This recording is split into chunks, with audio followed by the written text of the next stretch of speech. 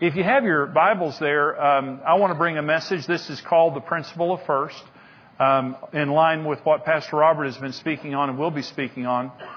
But I want to talk to you about when God works in our lives, there's always something He does first.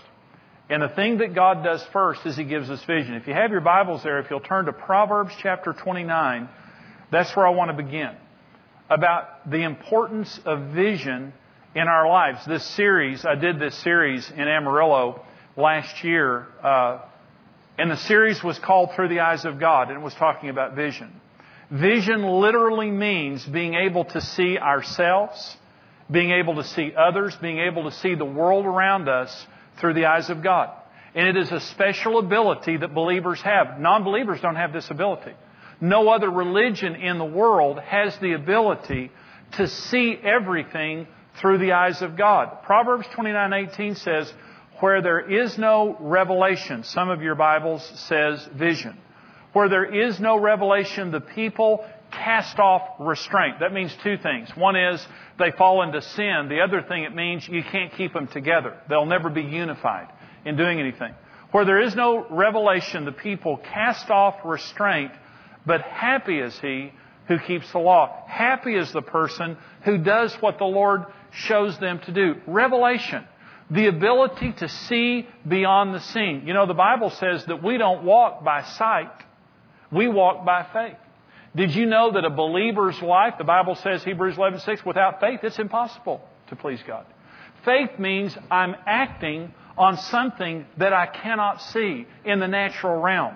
It's beyond the natural realm. It's the spiritual realm. But the way that I'm able to see it is God puts me in touch with it. And here is the principle of first in our lives. Everything that God does, He does by beginning with vision. And let me give you a paraphrase, by the way, of Proverbs 29:18. This is my paraphrase. Where there is no capacity to see beyond the natural realm, people lack the ability to restrain their sin natures and to stay dedicated and unified in doing God's will for their lives. In other words, you'll never be able to live the way that God wants you to live until you have the ability to see the way that God wants you to see. And so I want to show you this principle throughout Scripture. And let me begin by saying this. This is something we all understand. Our God is a God of light, but the devil's a devil of darkness.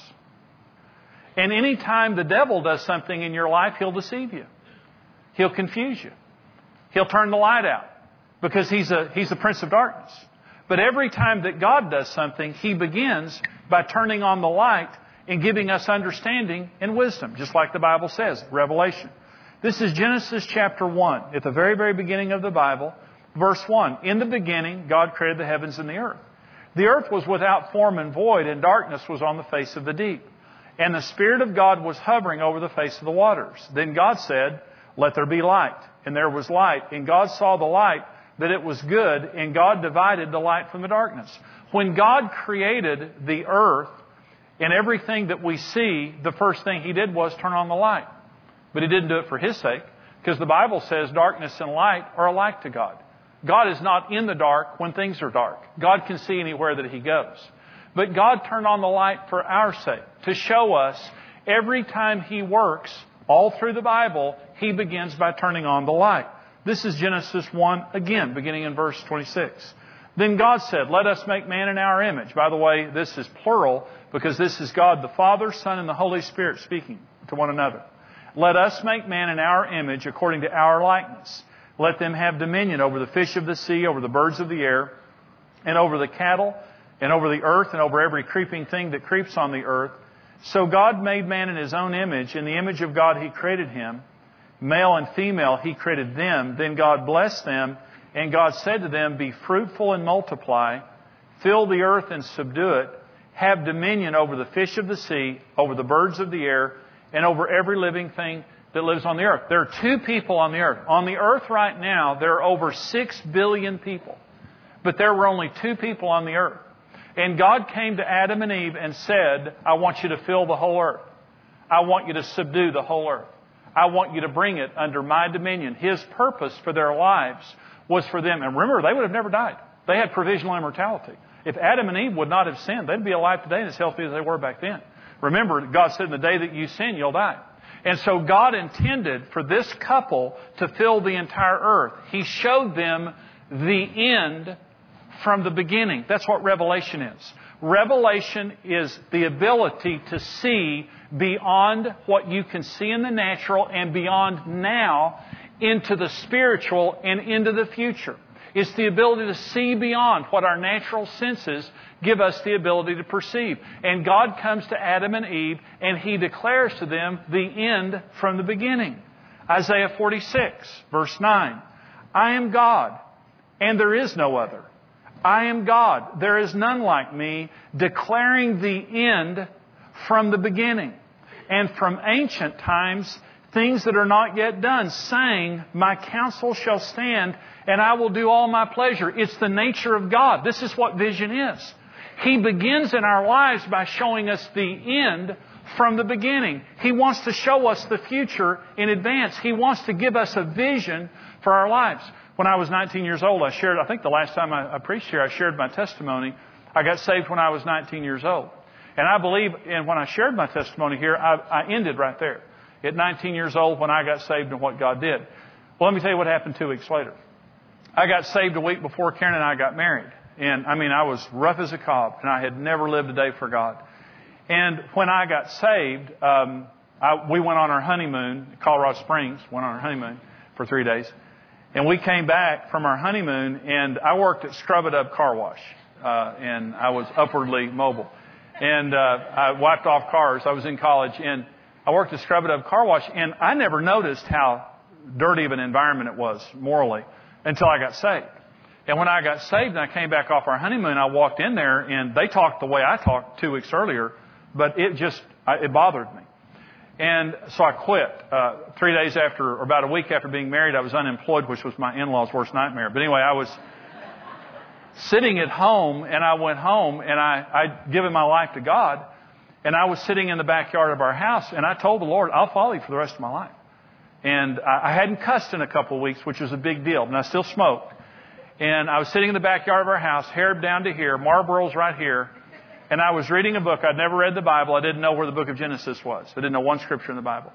But I was reading a book that someone gave me, and I think it was a book from Billy Graham on angels, I think. But I was sitting there, never, didn't know anything about God except that, I love Jesus. And I was sitting there reading this book, and it was like someone dropped a sheet down in front of me, and I saw myself from the back, an unusual perspective of yourself. I saw myself from the back preaching to a multitude of people. I had never in my life ever thought about me being a preacher. Convicted felon, all kinds of other things, but never a preacher. And all of a sudden, in an instant of time, God showed me what I'm doing right now, 34 years later. God showed me my entire life when I was 19 years old. I didn't know the Bible. When I went to church and the preacher would say, turn to the book of whatever, I would cut my eyes over and pray that the person next to me knew where they were going.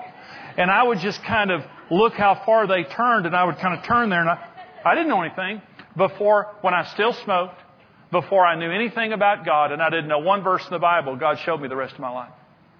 You don't have to be that spiritual. You don't have to be perfect. You just have to be surrendered. And that's one thing I was. When I told God 34 years ago that I would follow Him for the rest of my life, I meant business. I'll follow you for the rest of my life. Let me show you what God did with Abram, not Abraham. This was before he was Abraham. Genesis chapter 12. The Lord had said to Abram, get out of your country, from your family, and from your father's house to a land that I will show you. I will make you a great nation. This man was almost 100 years old before he had a baby. It was a mockery. I will bless you and make your name great, and you shall be a blessing. And I will bless those who bless you. I will curse him who curses you, and in you all the families of the earth shall be blessed. That's mighty bold. You come to a guy that can't have children, and you tell him that you're going to make him into a nation, and every family of the earth will be blessed through him. Can I just tell you, through Jesus Christ, every family of the earth has been blessed. And he's Abraham's offspring. God came to Abram and He showed him the end from the beginning. God says, I am not like other people. I am God. There is no other. I declare the end from the beginning. Well, let me tell you the reason God can declare the end, because He knows the end. The only person who can tell you the future is the person who controls it. And that's why our Bible is a unique book. Our Bible has 1/3 of it is prophecy, the future in advance. Most of it relates to the time we're living in. That is unique to any other book on the earth. The reason that other gods can't tell the future is because other gods don't know the future. They don't control it. They're false gods. But our God knows the future. He knows the end of your life.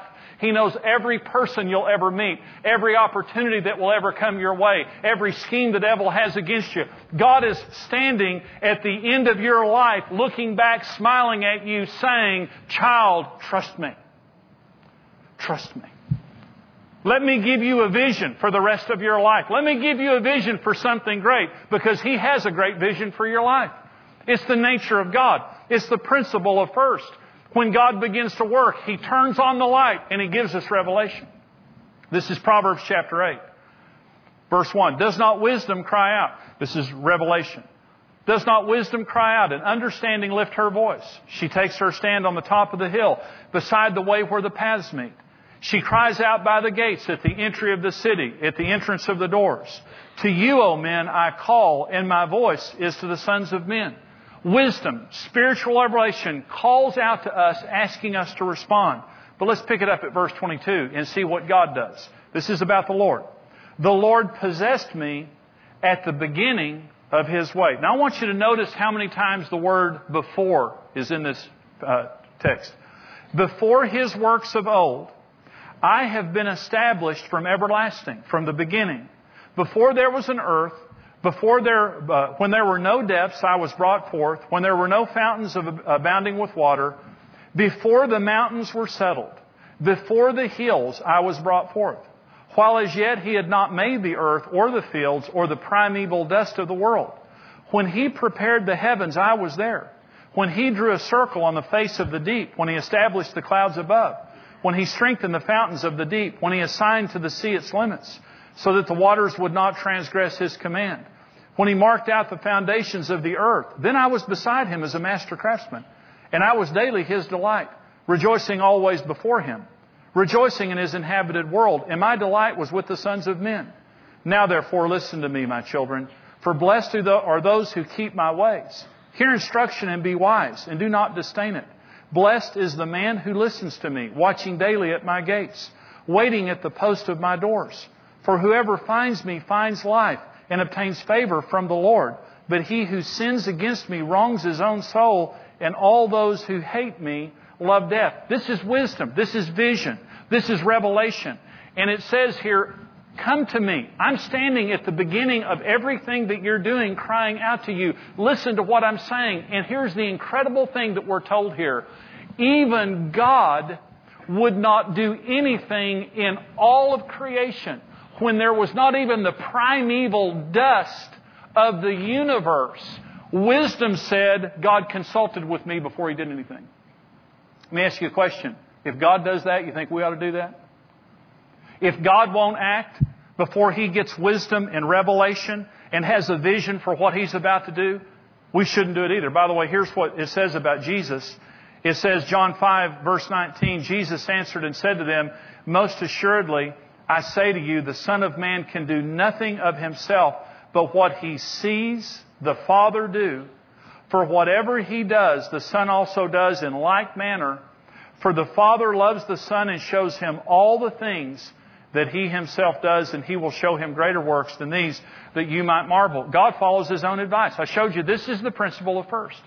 All through the Bible, when you see God working, what you see is God shows revelation. God gives wisdom. God gives vision. And then He works. Here's what I'm saying to all of us. With your children, with your marriage, with your business, with your education, with everything that you do in your life, if you're going to succeed in doing it, you need to have wisdom and revelation from God. And He will give it to you. Acts chapter 2, and this is talking about the Holy Spirit coming. Acts chapter 2, verse 15. These are not drunk as you suppose, since it is only the third hour of the day. But this is what was spoken by the prophet Joel. It shall come to pass in the last day, says God, that I will pour out my Spirit on all flesh. Your sons and your daughters shall prophesy. Your young men shall see visions. Your old men shall dream dreams. On my men servants and on my maid servants I will pour out my Spirit in those days, and they shall prophesy. You realize the first thing that's said about the Holy Spirit here is He gives us prophecy and vision and dreams. The ability to see beyond the natural. It's the nature of the Holy Spirit. You hear the other thing that it says? It's not for a few. It's for everybody. It's for men and it's for women. It's for everyone here. When the Holy Spirit comes, He's the Spirit of wisdom, the Spirit of vision, the Spirit of revelation. When He comes into our lives, His nature is to open our eyes, to give us dreams, to give us vision. What the devil does is he wants to put us in darkness. He doesn't want you to see the future. He doesn't want you to see God's will for your life. Because here's what will happen if you do. These are the 5 virtues of vision. Here are the 5 reasons, the 5 benefits of having vision in our lives. And if you're asking yourself the question, do I have vision? Here's how you can answer that question. Here are the 5 virtues of vision. Number 1 is clarity. When I get vision in my life, everything is very clear. The opposite of clarity is confusion. Satan is the author of confusion. But the Holy Spirit is the Spirit of truth. There's no confusion. When I was growing up, my personality, just like all of yours, I have a very different personality. I know I'm ADD. There's no doubt about that. Back in school, when I was growing up, they weren't able to diagnose those kind of things. They just sent you to the office and got in a lot of trouble. So I was always in trouble. I was not a good student. I was smart, but it was very hard for me to sit in a chair and listen for a while. It was torture. And I remember when I was growing up, I was the class clown. I liked to talk. I liked all kinds of things. I liked music. I liked a lot of different things. And I kept thinking to myself, what would I ever do for the rest of my life that would fulfill all of the desires that I have? And when I went to college, I graduated early from high school, which they were very relieved. And but I got out of high school and I went to Texas Tech. And when I went to Tech, I had to declare a major. And I remember sitting there thinking about what I was going to major in, thinking to myself, I have no idea. This is before I was saved. This is before I had a vision for preaching. I have absolutely no idea. And I chose business just because I knew whatever I do, I want to have money. But I remember thinking, I have no idea what I'm going to do. And when I was 19 years old and God came and gave me the vision for preaching, from that day forth, I've had absolute clarity about the rest of my life. I know what my life is about because God showed me. Let me tell you, in your mother's womb, God created you for a purpose. He's the only one who knows that purpose. No one else knows. When Jesus says in Matthew 11, my yoke is easy. Everyone who's heavy, if you're weary and heavy laden, come to me. Take my yoke upon you. And He says, my yoke is easy. You know what the word easy means? Custom made. There's one exactly for you. When you come to Jesus and you say, Lord, I surrender my life to you, Jesus doesn't have a one-size-fits-all.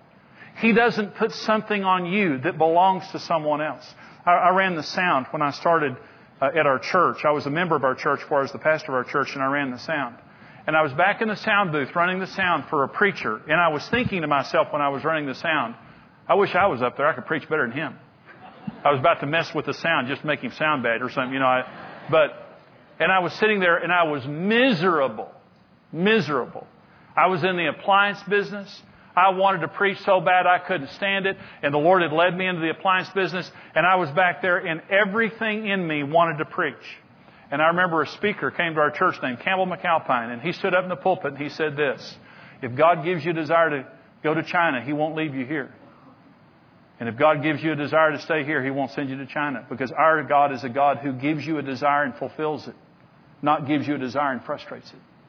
And that's the reason a lot of people stay away from God, because they're afraid if they really surrender that God is going to make you do something that's uncomfortable. Oh, no, child of God. I'm telling you, when you come to God and you surrender your life to Him and you say, God, tell me who I am, when He puts that thing on you, it fits perfectly. And what I do every day with my life right now, I love it. I love it. Every desire I have in me is fulfilled, not frustrated. And that's what happens when you come to Jesus and you give Him your life and He gives you a vision. It gives you clarity and you know what you're living for. And the nature of vision is we don't know all the details. When God gives us a vision like He gave me at 19, you have to walk some things out. But the good thing is, at least you know where you're going. At least you know what the end looks like. And it's always exciting. Number 2 virtue of vision is energy. It gives you passion. Habakkuk 2:2. Then the Lord answered me and said, write the vision and make it plain on tablets that he may run who reads it. Now, I love to preach. I just absolutely love to preach. Listen, you know where your call is. It's because it's what gives you life and it's what gives everybody else life. You know where you're not called because it doesn't give you life and you don't give people life when you're there. I love to preach. I love to write. I love television. I love everything that I get to do today. It gives me passion. But when you're not doing what God's will is for your life, you don't want to wake up in the morning. You lose your motivation for living. Life is mundane and life is boring. But never when you have God's vision. In fact, the clearer God's vision becomes. I have next to me this morning when I woke up and prayed and had my quiet time, I have next to me the vision of Trinity Fellowship Church, the vision of Marriage Today, and everything that God has said to me written down. And I pick it up on a regular basis and I read it. And the reason I read it is because it excites everything in me. The clearer the vision that God has for you becomes in your life, the more excited and passionate you become. But the more the devil turns the lights out, the more hopeless you become and the less you become motivated. And that's why, honestly, some people become so depressed and stay inside and draw the blinds and just stay there in a dark room and life becomes real. And I feel sorry for that situation. But I'm telling you, there's an answer. And the answer is let God give you a vision for your life and everything will change. It'll excite you. Number 3, virtue of vision is purity. You restrain yourself. Where there is no vision, the people cast off restraint. Why shouldn't I do that? Why shouldn't I sleep around? Why shouldn't I gamble? Why shouldn't I do why shouldn't I take drugs? Why shouldn't I do these things? I'll tell you why. Because when I live my life today and you have a vision for your life, you don't want to waste it. You don't want to do things that put it at risk. I was playing golf one day and I think this was with Mike Brisky, one of your pastors here. Mike was a tour professional and phenomenal golfer and he's taught me a tremendous amount. And I was golfing with him one day and my golf game, is crazy, but there's nothing wrong with my golf game that a PGA professional and an exorcist couldn't cure. And I was playing golf one day with Mike and I hit a shot and it was, dumb shot. And so he was trying to help me. He's real sweet. He's real gentle. And he said, what's your swing thought? My swing thought changes moment by moment. But I said, well, Mike, don't lift up your head. I said, I think that's my swing thought right now is don't lift up your head. And Mike just kind of shook his head, and smiled and said, well, I was reading this sports psychologist the other day, and here's what he said. It's impossible to take a negative thought and turn it into a positive action. You cannot live your life with a bunch of don'ts and succeed. Don't do this. Don't do this. Don't do this. Don't make that mistake. Don't go broke. Don't get a divorce. Don't do this. Don't do this. Don't do this. You have to have a vision of what's positive to make it happen. And he told me this. He said, a better thought is keep your head down. That's a positive thought.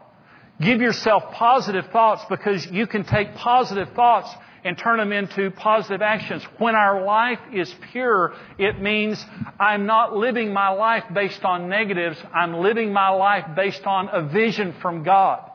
Where I have vision, I can restrain myself because something is motivating me and my energies are being fueled in a positive way. Number 4, virtue of vision, is unity.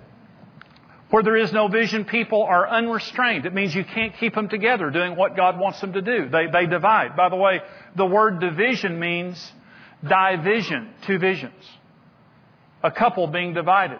Karen and I got married and we had a very tough time and then God worked in our marriage and our marriage got dramatically better. But Pastor David Smith on your staff here, he's the one who taught Karen and I how to have a vision retreat. Karen and I were happy. We were as happy as any couple we knew except for David and Linda Smith. David Smith was the happiest husband I've ever met in my life. And every time I was with David, David's been one of my good friends for many years. Every time I was with David, you know, when you're with somebody and they run their wife down or they run their husband down, and, you know, that's not good. David was the opposite. Every time I was around David, he was talking about how great Linda was and how great this was. And it got sickening sometimes, honestly. It was just, you just want to say, be quiet, David, you're making me sick, you know. But we were riding in the back seat of a car one day, Pastor Tom and Clark Whitten and David and me, we were going golfing. And he was saying, Evans, Linda and I are going on our vision retreat. And I said, really, what's that? And he said, you don't do a vision retreat? He said, you're a marriage guy and you don't do a vision retreat? And I said, no. I said, what's that? He said, every year we go on a vision retreat. We take 4 or 5 days and get away. And in the mornings we wake up and we pray until God gives us a vision for each of our 5 children individually. We pray for each child individually until we believe for that year we know exactly what God's vision is for that child for that year. We pray for our finances. We pray for everything, every aspect of our lives. He says, Evans, you need to do it. It's great. Well, now we have a resource called the Mountaintop of Marriage that helps people to have a vision for their marriage. Karen and I went on our first vision retreat. We had a good marriage, but we had 3 areas that were causing us, friction and frustration. Money, my schedule, and our children. That's when our kids were still in the house growing up. We went on our vision retreat. If our marriage was here before our vision retreat, our marriage was here when we left. And if we were like this close before, we were like this afterwards. Vision unifies. It brings you together. Listen, 2 people's wills will battle when you don't have a vision, but when the Holy Spirit gives you a vision, it cements you together. It's what keeps a church like this together. It's what keeps a nation together. It's what keeps any group of people together going the right way, but when you don't have vision, you divide. That's division. Number 5, virtue of vision is victory. You succeed. It's success. Let me tell you, God's will always be blessed by God. Everything that God initiates, God energizes. When you begin, and by the way, if you've made mistakes in your marriage, with your children, with your business, with your ministry, God's a forgiving God. He'll always come alongside you right where you are. But life is so much easier when you stop before you get into that relationship. When you're having that child, when you're starting that business, when you're starting that ministry, whatever it is, when you stop and you say, Lord, I surrender this to you.